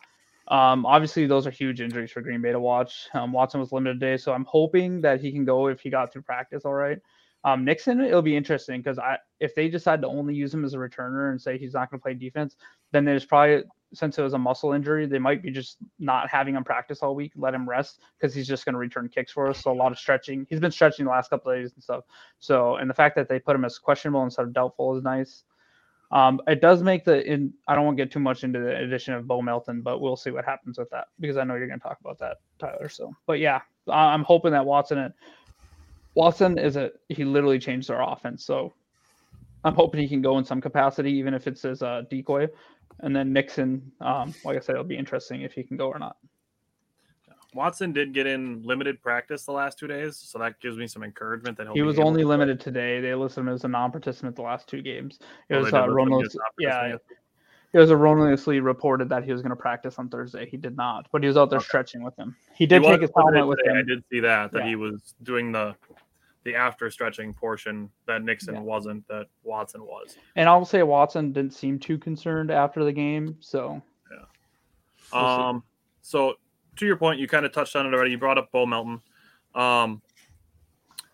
Actually, we did a lot of draft prep this offseason, Jake and I did. And I'm sure going into 2023's draft, we'll get Simon and Brian's input on that as well. I had Bo Melton as my number 19 wide receiver in the draft. He ended up being a 7th-round pick to the Seattle Seahawks, and the Packers just snagged him off of here. And, maybe he's a guy who becomes a future practice squad player for the Packers, and they kind of just stash him and see what they have. In my opinion, he's on the same level as Samori Toure as a stick him out there, see what you got, then maybe he turns into something in the future. That said, he did have a 9.22 RAS score. So very high, one of the highest in the draft. I've written down in my draft prep that he runs good routes, he high points the ball well, and with his 4.34 speed, he could be useful on special teams. So that's what I'm seeing from Bo Melton. Bryant, talk to me about the Packers running game. Okay, yeah. So for the running game, I really just think this kind of needs to carry us through the next 2 games, especially if Christian Watson doesn't play because, like I said, I think it's gonna. If Christian Watson's out there, our ability to stretch the field, unless Bo Melton comes in and surprises, or they use some Arturo, that dude can fly too. But anyway, sorry, I was reading that chat. So the running game I think needs to carry us. So the next two teams we play are the Lions and the Vikings. They're both bottom half of the league and stopping the run. So I think we need to let both Aaron Jones, who's been solid all year, and A.J. Dillon, who's been a monster the last month or so, just take over these games, right? Teams don't want to tackle A.J. Dillon when it's going to be cold in Green Bay. I can tell you that right now. And Jones can break off a huge one anytime. So if Watson is unable to go and, I feel like it kind of compresses our offense, our playbook. I think that I hate you guys. Anyways, so so I think it'll compress our playbook some. So I think that's where we just let Aaron Jones, who's historically done very well against the Vikings, and I know he's been a little bit banged up. He keeps getting banged up, but him and A.J. Dillon, if they can get 15 carries apiece or 10, 12, 15 carries apiece each of these next two games, it'll be great. Obviously, we have to win this one, so the last one matters, because if the last one doesn't matter, we'll see some change ups, but we got to get through this one. And I think we need to let A.J. Dillon and Aaron Jones be a huge part of our game plan this week. And I want to throw in Patrick Taylor. We showed the clip of him making that block and then getting a huge catch on 3rd and 9. Aaron Jones, he had, I think, 8 touches against the Dolphins. And it wasn't because, Matt LaFleur is ignoring the running game. Like, Aaron Jones, they said, has been limited in practice the entire season. They just haven't put him on. About that. And then it comes out that he was injured. And we saw it in some games. And now, so I want to throw in, we're talking about the running game. I want to throw in Patrick Taylor because he might not play, he's not going to play 20% of snaps or anything, but he could play 5 to 7 snaps and get 3 to 5 touches. So we just want to make sure that he maximizes those as well. So I want to bring up Robert's comment as well. He said our offensive line looks much different this time around compared to week 1. Will help tremendously. That's a really, really good point as well. We didn't have Bakhtiari, didn't have Elton Jenkins, and we really didn't even have the breakout of Zach Tom. Okay. Yeah. And, I don't think Zach Tom's playing this week because Yosh Nijman is off the injury report, but we're still looking at our best alignment of offensive linemen all healthy for this game. And honestly, I want to give David Bakhtiari credit for playing 3 weeks after having an appendectomy. That's warrior type stuff. That's like we talked with Mike Spofford 2 weeks ago. He said that's a 1 month recovery time. And Bakhtiari is coming back to play an NFL football game after 3 weeks. Not even going to say it. Say what? About drinking beer. I was going to make a drinking beer comment. It's a good point about the offensive line being coming back. I wouldn't mind seeing Dallin Levitt get a few more carries too. All right, Simon, talk about the red zone offense.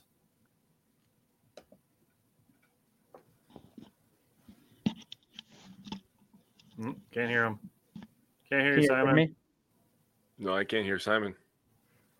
Well, he's fired.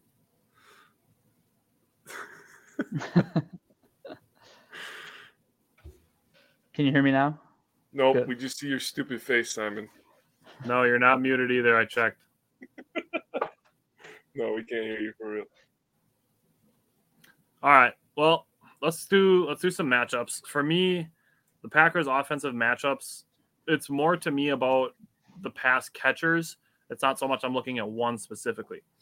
If we're looking at Romeo Doubs getting healthier, Christian Watson potentially questionable, potentially missing the game, we're going to need to spread Minnesota's defense out, so we're going to have to figure out a way to do that.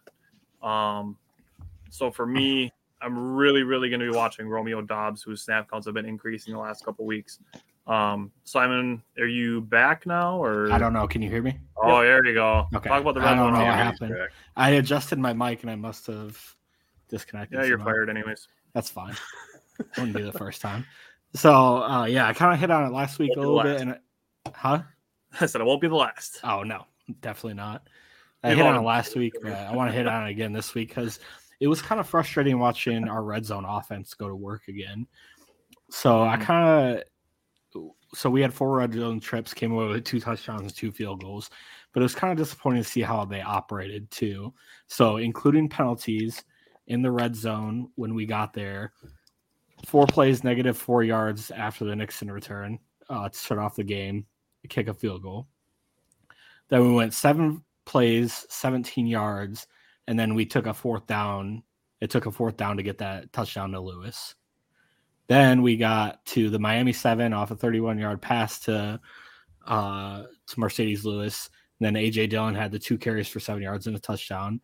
And then in the Miami 14, after the Jair interception, 5 plays, 4 yards, and a field goal.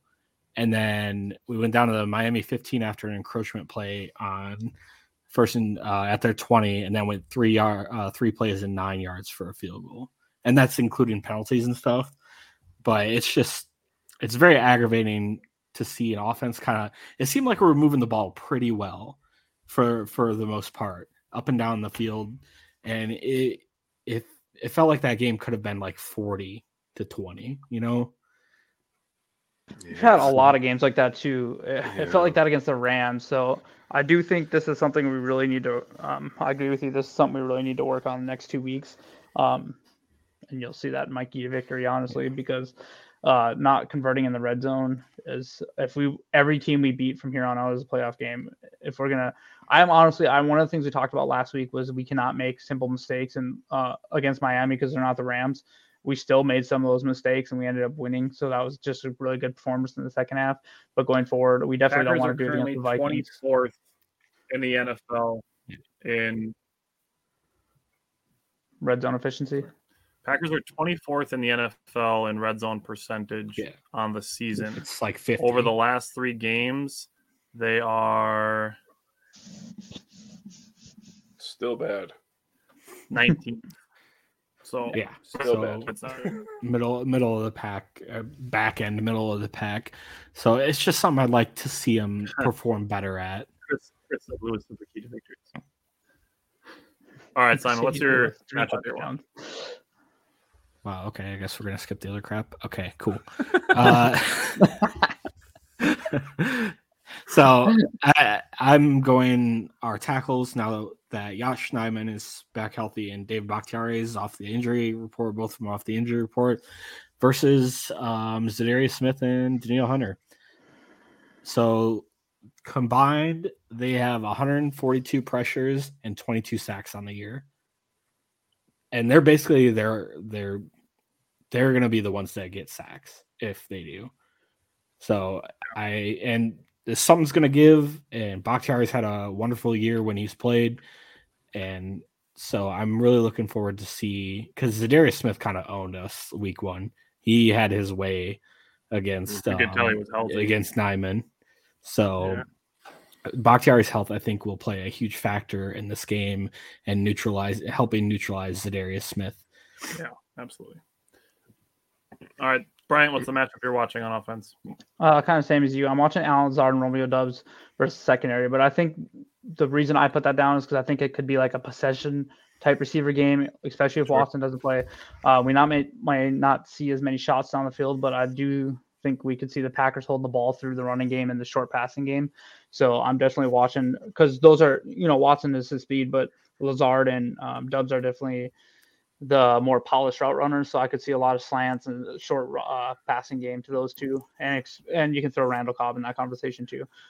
So I think that's what I'm watching is their secondary, because the Vikings secondary. So the Vikings are giving up the league leading worst 281 yards per game passing, second worst average at 7.9. They've given up 21 touchdowns. They do have 13 interceptions. But they're also, they're in the bottom half of the league as well in rushing at 4.4 yards per carry and 15 touchdowns. So they do have 36 sacks on the season. So that's middle of the pack. Like you said, Simon, it's only, Zadarius Smith and Neil Hunter. After that, it drops off quite a bit. I know we can't say much because, we haven't had the production as much either. But I do think this could be the type of game where we just want to possess the ball a lot. We want to give it to our running backs a lot, and then that short passing game.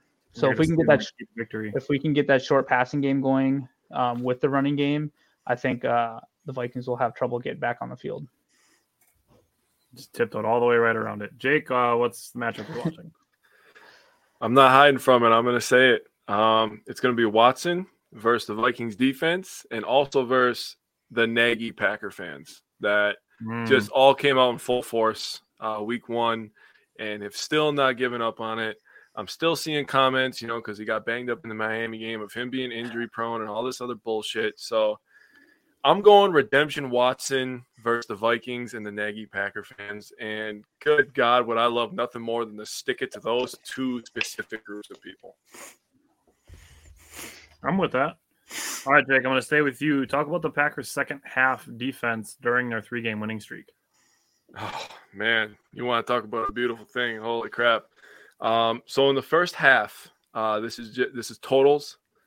And before I even get into that's why I'm hoping Watson plays, LOL. I agree with you, Robert. I 100% agree with you. You can join me on the bus of telling people to suck it. So I thought, Simon, shut the hell up, or I'm going to mute you myself. Courtney says hi. So, okay, back on track. Simon, don't bother me. I didn't even say anything. Your stupid laugh. I hear it. Before we talk about this, I thought this was a great thing to bring up, not just because the Packers are playing well, but because the Vikings have had a really, really great ability to come back and win close games. So this is the second half of this game is going to be something. I'm going to tell you what, it's going to be heartbreak or it's going to be joyous. So it's going to be, we're not getting anything else, and it's going to be a one-score game, and I don't give a shit what anybody says. It's not going to be a double-digit game. It's going to come down to the final possession.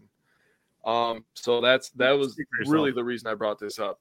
In the first half, during this 3-game win streak, the Packers have given up a total of 42 points, which you're thinking 6 quarters, 42 points. I mean, that's not horrible. But then you get to the second half, and over the second half, over 6 quarters of this 3-game win streak, they've given up 9 points. That is outstanding. I should have wrote down the amount of turnovers total in the second half, which shame on me. But I could tell you right now that it's at least. We had 3 last game. We had the interception against the Rams, so that's 4. What about one in the second half? Did we intercept? We had 2 interceptions. Yeah, we had 2 interceptions, didn't we? Weren't both interceptions in the second half? So that's at least 6. Fumble. We have a fumble recovery. I want to say it was 8. I'm pretty sure it's 8. I think 8 sounds good. So the Jarran Reed fumble recovery was in the second half. So second quarter. That was second quarter. Oh yeah, you're right. Quarter? All right. So I guess we're at 7. So we'll go 7. So we'll go 7 or 8. Either way, 7 turnovers in just the second half of the last 3 games. Right. That's still a shit ton. If you think about it, we almost have as many forced turnovers in the second half as points given up over the last 3 games. So that's fucking crazy. So you look at it that way. This second half, honestly, our season on the line, they're our bitter rival. They're trying not to let us in the party because they know that we have the ability to knock their ass out. It's in our house, man. It's going to be something. Yeah. At Lambeau, what better place for it to happen, man? Seriously. So I want to give credit to just one specific guy. If there was an underrated performer for, the last 5 games or so, I would throw Justin Hollins in this mix. And I just want to give Justin Hollins for doing things that don't show up in the stat sheet always. Because he's actually done a very good job against Jalen Hurts, Justin Fields, and then just actually getting pressure on quarterbacks and holding contain on guys. That doesn't always show up in the stat sheet because guys will throw the ball away or, they'll get, a 1-yard rush instead of a 10-yard rush. That stuff doesn't always show up. So I wanted to give Justin Hollins some credit. And then I wanted to also pair that into Brian Gutekunst because I am still seeing people saying dumb shit about the Packers working guys out. This is literally an all-season thing. They're going to constantly replenish the roster and constantly replenish the practice squad. Every team is doing this. Stop saying dumb shit like, oh, that'll win them a Super Bowl. Dude, every single team is going to replace players on their scout squad, replace players on their practice squad, release and pick up players throughout the entire season. Are people already forgetting about Rasul Douglas last year. Yep. Or Campbell. Or Campbell. Or really, but they'll turn to Jalen Smith and say he didn't work, or Abrams this year and say, "Oh, look, see, it doesn't work." Anything to fit the narrative. Okay, so even let me say this: even if you're just getting guys who are going to help like simulate what you're going against, like even if they just brought in Bo Melton to simulate the Vikings return man, who is second to Keyshawn Nixon in returning yards. The Vikings have the second highest return man in special teams. They could be bringing in Bo Melton just to simulate that for the special teams. Just throwing that out there as a potential thing. But Simon, talk to me about Devontae Wyatt. Yeah, so Dean Lowry got sent to season-ending IR. I know a lot of Packer fans are really sad about that. Partly sarcasm, but I also feel bad. I mean, he's been a good Packer. It's not his fault that they made him be this number 2 defensive lineman for so long. I mean, 101 consecutive games, 6.5 sacks last year. I mean, I feel bad. I mean, I like Dean Lowry as like a person or whatever. Jeff, I know you're just kind of talking shit, but if you want to, please bet me money that Jefferson gets 200 yards and 3 touchdowns. Okay, cool. But so with that happening, we're going to see an increase in usage of Devontae Wyatt. And we've said this, I feel like we've said this like 4 weeks in a row. Every time you put him on the field, something happens. In limited snaps, I think he had 24 snaps last game. Yep. He had 2 pressures. They both kind of came on the same drive. But you always kind of see him around, or he always makes a solid move. I think going forward, he's gonna be a key piece if we make a run at the playoffs for the defense. And I'm ready to see more of him. Right, your brother said Lowry makes great all season. Yeah, he's just being Chris. That's it. What did he say? He said Lowry makes great all season. So, I mean, I like Lowry's on my. Not the time, Chris. God damn it! I hate. Okay, so I'm gonna go on a mini rant here. I hate seeing people blame the refs before the game even fucking starts. Yeah, that shit is ridiculous. This narrative that the Packers get all the calls has been so increasingly frustrating. Jeff wasn't here. Say Jeff. Sorry, but it's just it's so stupid. It's like Viking fans are already using the ref excuse before the game even starts. He didn't see our players getting destroyed. He wasn't here for your segment, Jake. So yeah, it's just so stupid. If you blame the refs for a game winning or losing, you're a loser. You're a fucking loser. I don't care.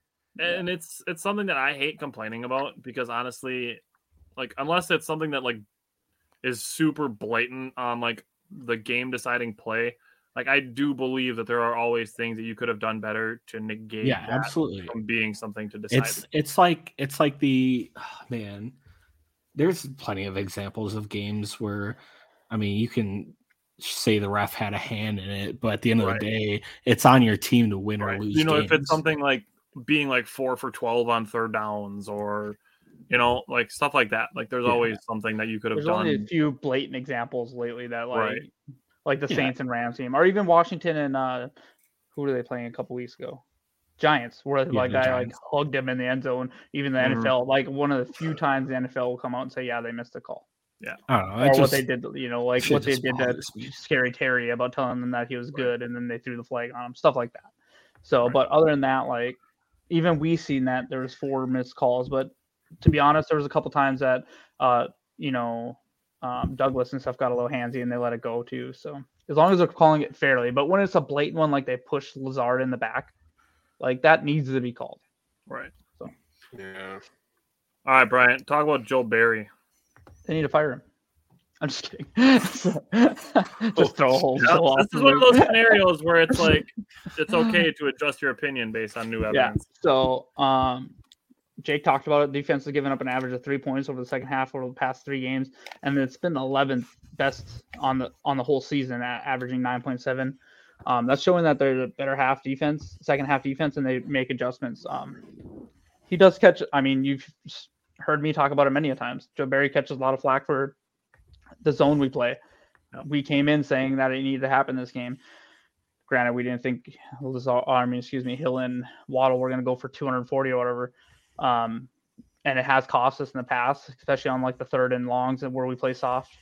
But this game we adjusted, shut them off in the second half. I want to give them credit because we switched to the nickel defense midway through the game. And then which basically just put an extra defensive back. And I think that helped clog up the zones more. And then we put Savage at safety. So for him to make that change, and the funny part is we talked about this, right? We talked about, I wonder if we'll see Savage more because his speed can help against these guys. And lo and behold, he gets in. And everyone's like, the best thing about Savage's game is we didn't really hear about him all game. The fact that we didn't hear his name is a good thing, right? So if he can play like that and just help us the rest of the season, I don't know if they're going to split the snaps. It'll be interesting to see what they do between Ford and Savage going forward. But just the fact that they went to nickel, stayed in that, I think it helped clog the zone more. And all three of the interceptions in the second half were from zone plays. So, and that's what I really like to see. You already talked about this go ahead on the Savage snap specifically. If Nixon is going to be only used partially in this game, or he's going to be on like a snap count, that's true. Where I think you would see the Savage increase is like using him as that other corner. And we even got Innis Gaines on the field. So like you talked about, Rasul Douglas played that zone perfectly. Jair, he's seen Tyreek Hill's speed. He backed up. Tua made a bad throw. And then Andre Campbell read that zone perfectly. So where we give him a lot of crap, and I do still think we need to play aggressive on third and longs, especially we'll talk. Did I write it? Maybe in my key to victory or something. But for this game, I'll just say it now.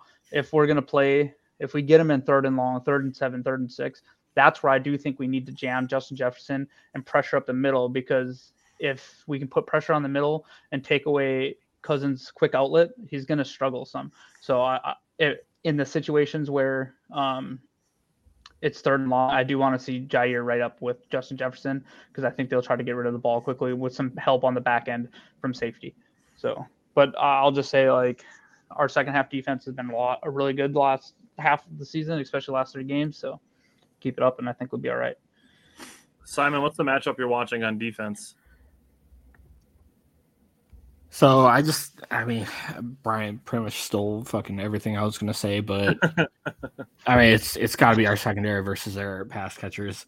Yep. I mean, with the addition of Hawkinson, they're loaded. I mean, I like Adam Thielen. Justin Jefferson's an elite talent, one of the best in the league. Hawkinson has been pretty good since he's gotten there. And who the hell's Zaire? We ain't watching basketball, Jeff. And KJ Osborne had a few really good games this year, so it'll be interesting to see what Joe Barry comes up with to stop these guys. I mean, and then Dalvin Cook's no slouch out of the backfield either. True. Yes, Robert, that is mine. So, like Robert just said, well, I was going to key off of Robert talking about the interior O-line. I kind of talked about earlier in the game. So for me, it's, Clark Reed and Wyatt versus Ingram, who has been meh kind of, and then Cleveland, who's been pretty good. And then the Schlotman or whatever, their backup center, who's been not all that great, is pro PFF, grade is 48.6. So the interior of our line can get immediate pressure up front and slow down the run and pressure Cousins. I think he'll make some mistakes, take a sack, or throw it away kind of quickly. I think this is, like I said, I want to see Jaw and JJ's face on, the back and help on the back end. So take away that quick outlet on Cousins. So mine is our interior line versus their interior line. All right, Jake, what matchup are you watching on defense? I'm watching the Packers from 4, so including Preston Smith and either Enigbare or Hollins, whoever is over there at that time, versus the Vikings offensive line. Brandon wouldn't let me watch later. Yeah, sorry to hear that, man. We had a great episode. Commenting earlier, why couldn't you? She calls the shots over there. Apparently, wears the pants. I guess. Got to kick her to the curb.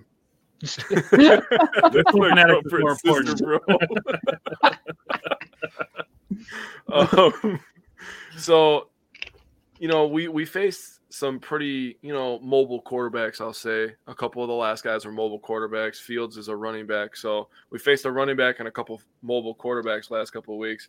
And now we have a guy that drives a minivan and puts on fake chains. So I think we need a pressure up front.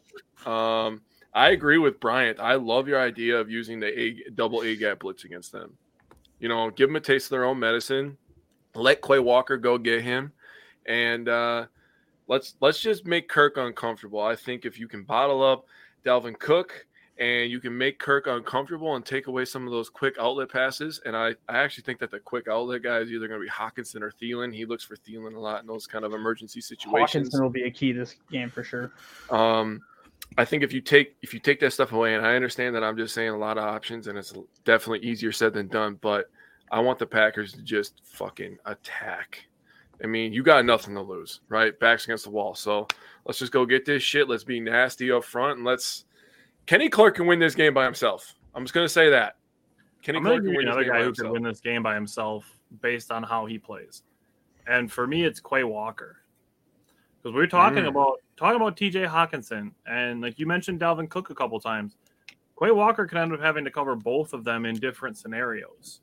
Mm-hmm. So if Quay Walker can have his best game of the season and make a statement against two guys who have very different skill sets, obviously, as a running back and a tight end, that's why we drafted Quay Walker, was to be able to use him in multiple ways.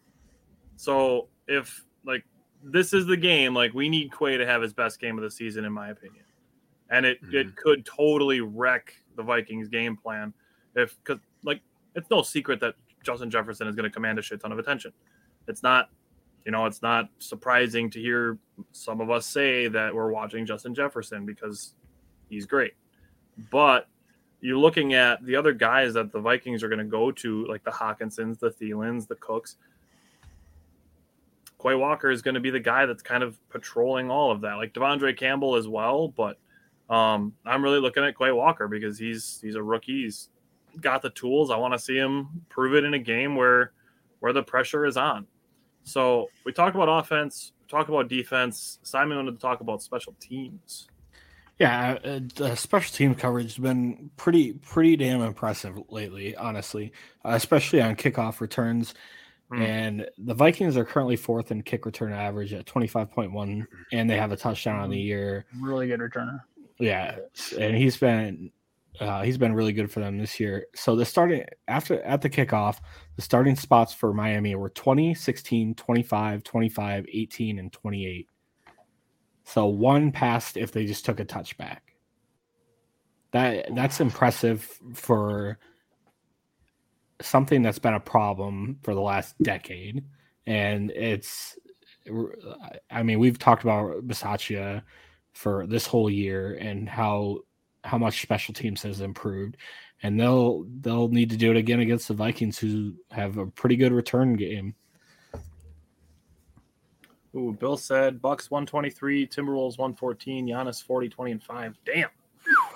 I will take that every day. Okay, Bill. I texted Tyler too, but he doesn't answer me. That's very nice of you, Tyler.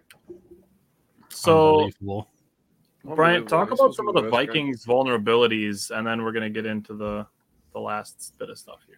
So one thing I was really surprised about when I was looking up their stats and all that stuff, I was really surprised to see they're actually the fifth worst rushing offense in the league, with only 94.5 yards per game, and seventh worst at 4.1 yards per carry.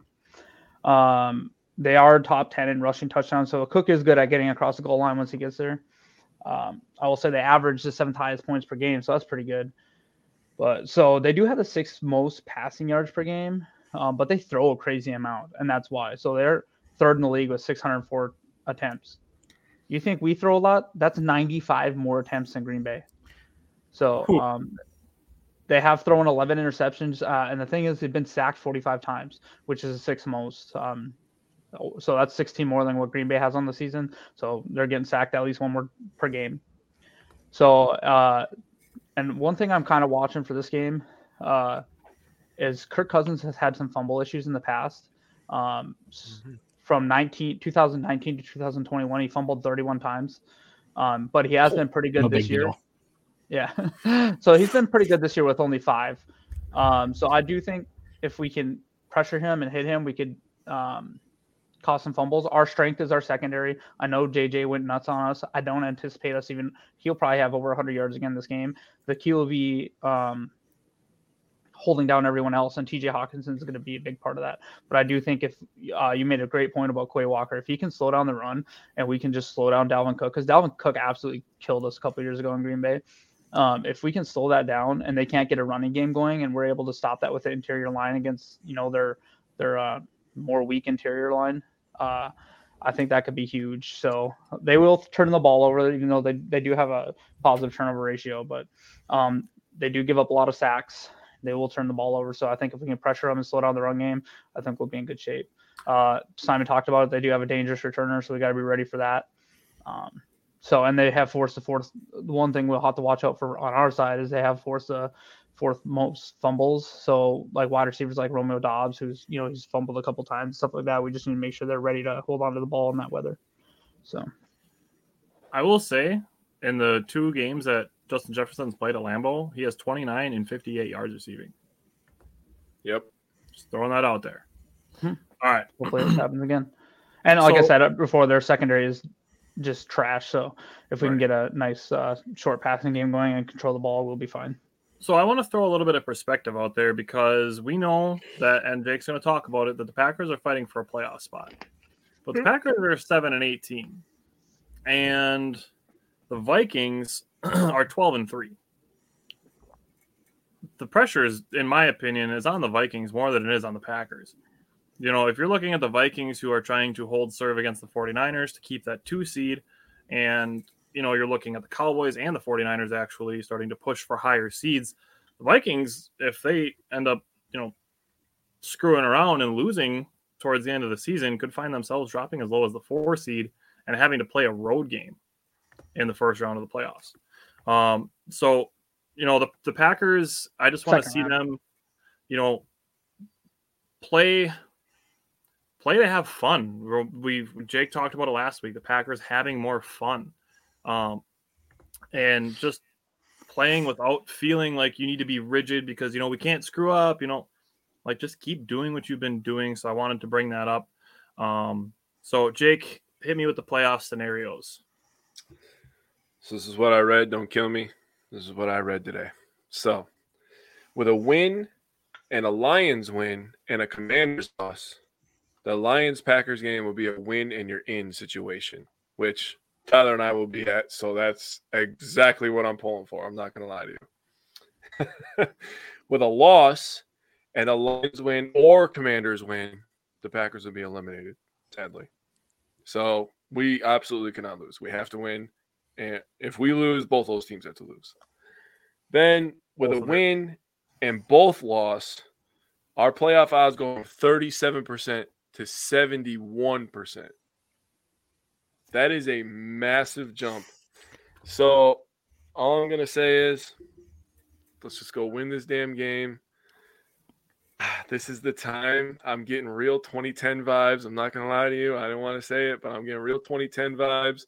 We played a Giants team the second last week of the season. We played another division opponent, except it was the Bears back then, in an ugly game. I think the Packers and Lions game has the potential to be ugly. So I'm just going to say, let's win. Let's just earn it. A couple other things I want to highlight there real quick, too. Is that okay? Yeah, so I think it's going to be interesting to see, because I wanted to ask you guys a question. If you're the Dallas Cowboys, do you want to see, and it comes down to week 18, right? Do you want to see Aaron Rodgers in the playoffs, or do you want the Commanders in the playoffs? Well, you'd want to see the Commanders, right? Yeah. So what I'm hoping for is that the Browns can help us out this week and they just get it done, because it's going to be very interesting to see what the Cowboys do. Now, if the Saints can pull off an upset against the backup of the Eagles, the Cowboys have to play their starters next year. Our week. So one of the games we really need to be watching and pulling for is the Saints to pull off an upset of the Eagles, because that means both those teams are playing next week for something. Right. And that no way that at that point the Cowboys rest their starters against Commanders, because we've been the Cowboys boogeyman in the playoffs how many years in a row? I can guarantee, no offense to Commanders fans, my cousin's a Commander fan, the Cowboys aren't scared of a team that can't even figure out who the quarterback is with 2 weeks to go in the season. They're not scared of them. The Cowboys are still playing for seeding though too, so they can move all the way up from 2 to 4. So I mean, if the Eagles win, it's game. It's not. They're stuck at the 5th seed. Yeah, but they can still get the 2 seed. They can still have home field advantage against. No, you can't. You don't get the division winner. As high as 4, I think. Yeah, they automatically have the 5th seed. Yeah. So if if the Eagles win this week, and the Washington win this week, the only reason we would have hope for Cowboys playing really is for one to get they haven't been playing well, so maybe they want to play their starters. 2, they're like, no, screw the fact that the Packers might make the playoffs. We don't want to let a division rival in. Or 3, Ben DiNucci plays well. That's who the backup is, right? DiNucci. He had Cooper Rush, or is he hurt? Cooper Rush, my bad. So so hopefully he plays well. So yeah, Robert Wentz is starting. So I mean, just cheer for the Browns this week. I mean, and the Browns defense, that could be a type of game that ends like 13-10, because of the defenses, and Carson Wentz throws a costly interception to end the game, and the Browns win, and we control our own destiny. His 4th interception of the game. Because the Packers could control their own destiny by the time the Minnesota game kicks off. Yeah. And I would like to see the Lions lose, to be honest, because I'd rather than have nothing to play for the next week. But I think it would. I don't know. It's going to be my stepson's first game. It's going to be my stepson's first game. I want him to feel that atmosphere. Either way they're playing, they're going to play as hard as they can. Because the Lions would want to spoil it for us because they're in the division. But so a sneaky big game for us is the Saints and Eagles game. Unfortunately, it's in Philly. So. All right, Jake, what's the weather going to be like? All right, so actually a very, very nice day. I'll say this. So start of the game, 34 degrees. Winds west at 8 miles per hour. The start of the second half, it's 30 degrees. The real feel will be 25. Winds are going to be west-southwest at 7 miles per hour. So very mild. No excuses. Let's go win a football game. I just wanted to cool off a tiny bit so we get turtleneck Rodgers. I don't know if he'll be turtleneck. He'll probably still be turtleneck Rodgers. It's going to be cold. It'll be cold in the second half. It's going to be dark. Right, once the sun goes down, yeah. Bring back Hoodie James Jones. Hoodie James Jones scores Romeo Dobbs come out in a hoodie. His balls the fuck out. All right, Bryant. How many Simon Says do you have this week? Just 2. You limited me. Good. You made me. Make sure you're following instructions. Dude, just get fired. Fuck it. Yeah. Simon's been fired 86 times already. I don't want how many Simon Says I have. I mean, I'll just make them up off the top of my head. I bet you could. Maybe someday when we're all doing this for a living, you can have your own segment. This is just Bryant makes 37 bold predictions today. Simon says no to 36 of them. Okay, so my first one is that Kingsley Enagbare gets a strip sack fumble that we actually recover. Yeah, I'm for it. I'm in. Okay. Okay. All right. You want me to go? I was gonna have Brian just do both right away. Okay. So my second one is AJ Dillon and Aaron Jones each go for 80 plus all-purpose yards and a touchdown. I think we win if that happens. I'll say that. Yeah, I think we win if that happens too. That kind of ties into mine. I'm in. Fuck it. I don't think that's out of the realm of possibility. We've seen some pretty prolific rushing attacks from Green Bay. I think 80 all-purpose is totally within reason. Chris said he's not down for the strip sack. Well, wait, Chris Barstead? Yes. I hope he has 4 strip sacks. So the yardage ties into mine. I said for mine that the Packers have 400 total yards of offense.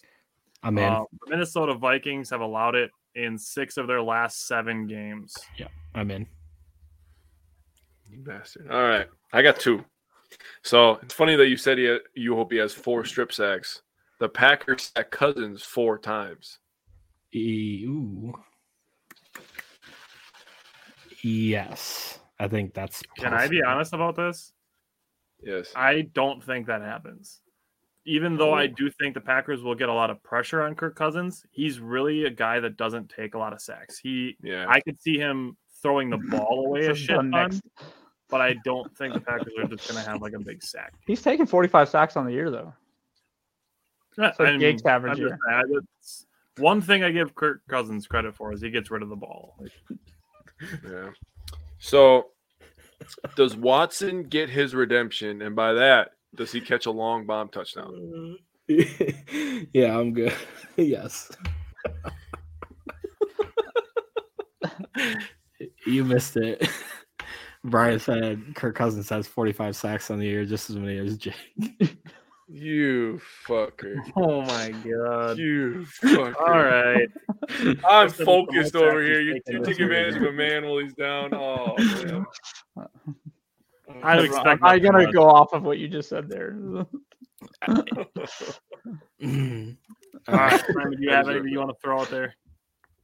Nah, you guys pretty much went around what I was gonna go with. All right, give me your score prediction from the head. Okay. I think this will be pretty high scoring. I got Packers 31, Vikings 27. Ooh, it's close to mine. Brian, what about you from the head? You guys are gonna hate me for this one, and it was because I reserve the right to change it if Watson is a go. But we've had our years where we just find a way to win these one-score games, and that's just been the Vikings this year. So I had my head from the prediction: Vikings 28, Packers 27. Oof. Chris said 28-24 Minnesota. Jake, what's your score prediction from the head? I have the Green Bay Packers winning 28-23. Ooh, we're all pretty close. I have 30-24. All right, Simon, give me your score prediction from the heart. Yeah, mine's not that much different. I think I got 30-24. Oh, so I have to my head. Bryant, go ahead. Packers 28, Vikings 20. All right, Jake. So, a little quick stat for you. The Vikings have given up 34 times, and I'm banking on this being the 5th time. I have 30-24, and I'm not even shitting you. Let's go. Chris said all one score. I love Minnesota football. That shit, I'm that about was to be stressing shitting me out you. watching that many one-score games. Like, Bill said 34-28 from the head and 35-31 from the heart. For me, you guys are all like, oh, it's all going to be one score. I think everybody thinks it's going to be one score. If I'm thinking from the heart and seeing how many points the Vikings have given up to shitty teams like the Colts in one half and how many yards they've given up recently, I said 35-21 Packers. Oh, there's a situation. I believe there's a scenario where we talked about the Packers having their offensive line healthy and potentially all of their weapons healthy and having broken out. Like, we're looking at potentially the best team that the Packers have put together on the field all together at one time this entire season. It's been a minute since we put up 30, so I'm all for that.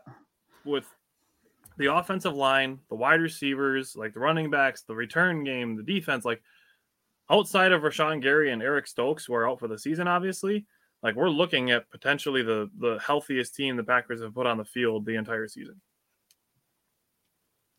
Jeff said 35-31 Vikings. My name is Jeff. All right. You guys have anything else you want to throw out there? No. Go Browns. Go Saints. For sure. All right. Go Browns. Well, I will see you guys on Sunday then. I'm sure we'll be talking during the game. So I'll talk to you guys on Sunday. Thanks, everybody, for watching, including the rival fans. I know it's not always fun to watch Packers show and get the Packers point of view, but I do appreciate when people from other fan bases watch because I do appreciate that being able to respect each other's fan bases, I do think is important to, like, not to sound like mushy, but like it's important to camaraderie because at the end of the day, we're all watching the NFL. So we have that in common. So hope it's a good game. Obviously not cheering for injuries like I've seen people do, but all righty. Robert said go Pack Go from down west, and Justin said Happy New Year's. So Happy New Year's to you guys as well. I hope the Packers kick off 2023 with a win. Yep. All righty. Talk to you guys on Sunday.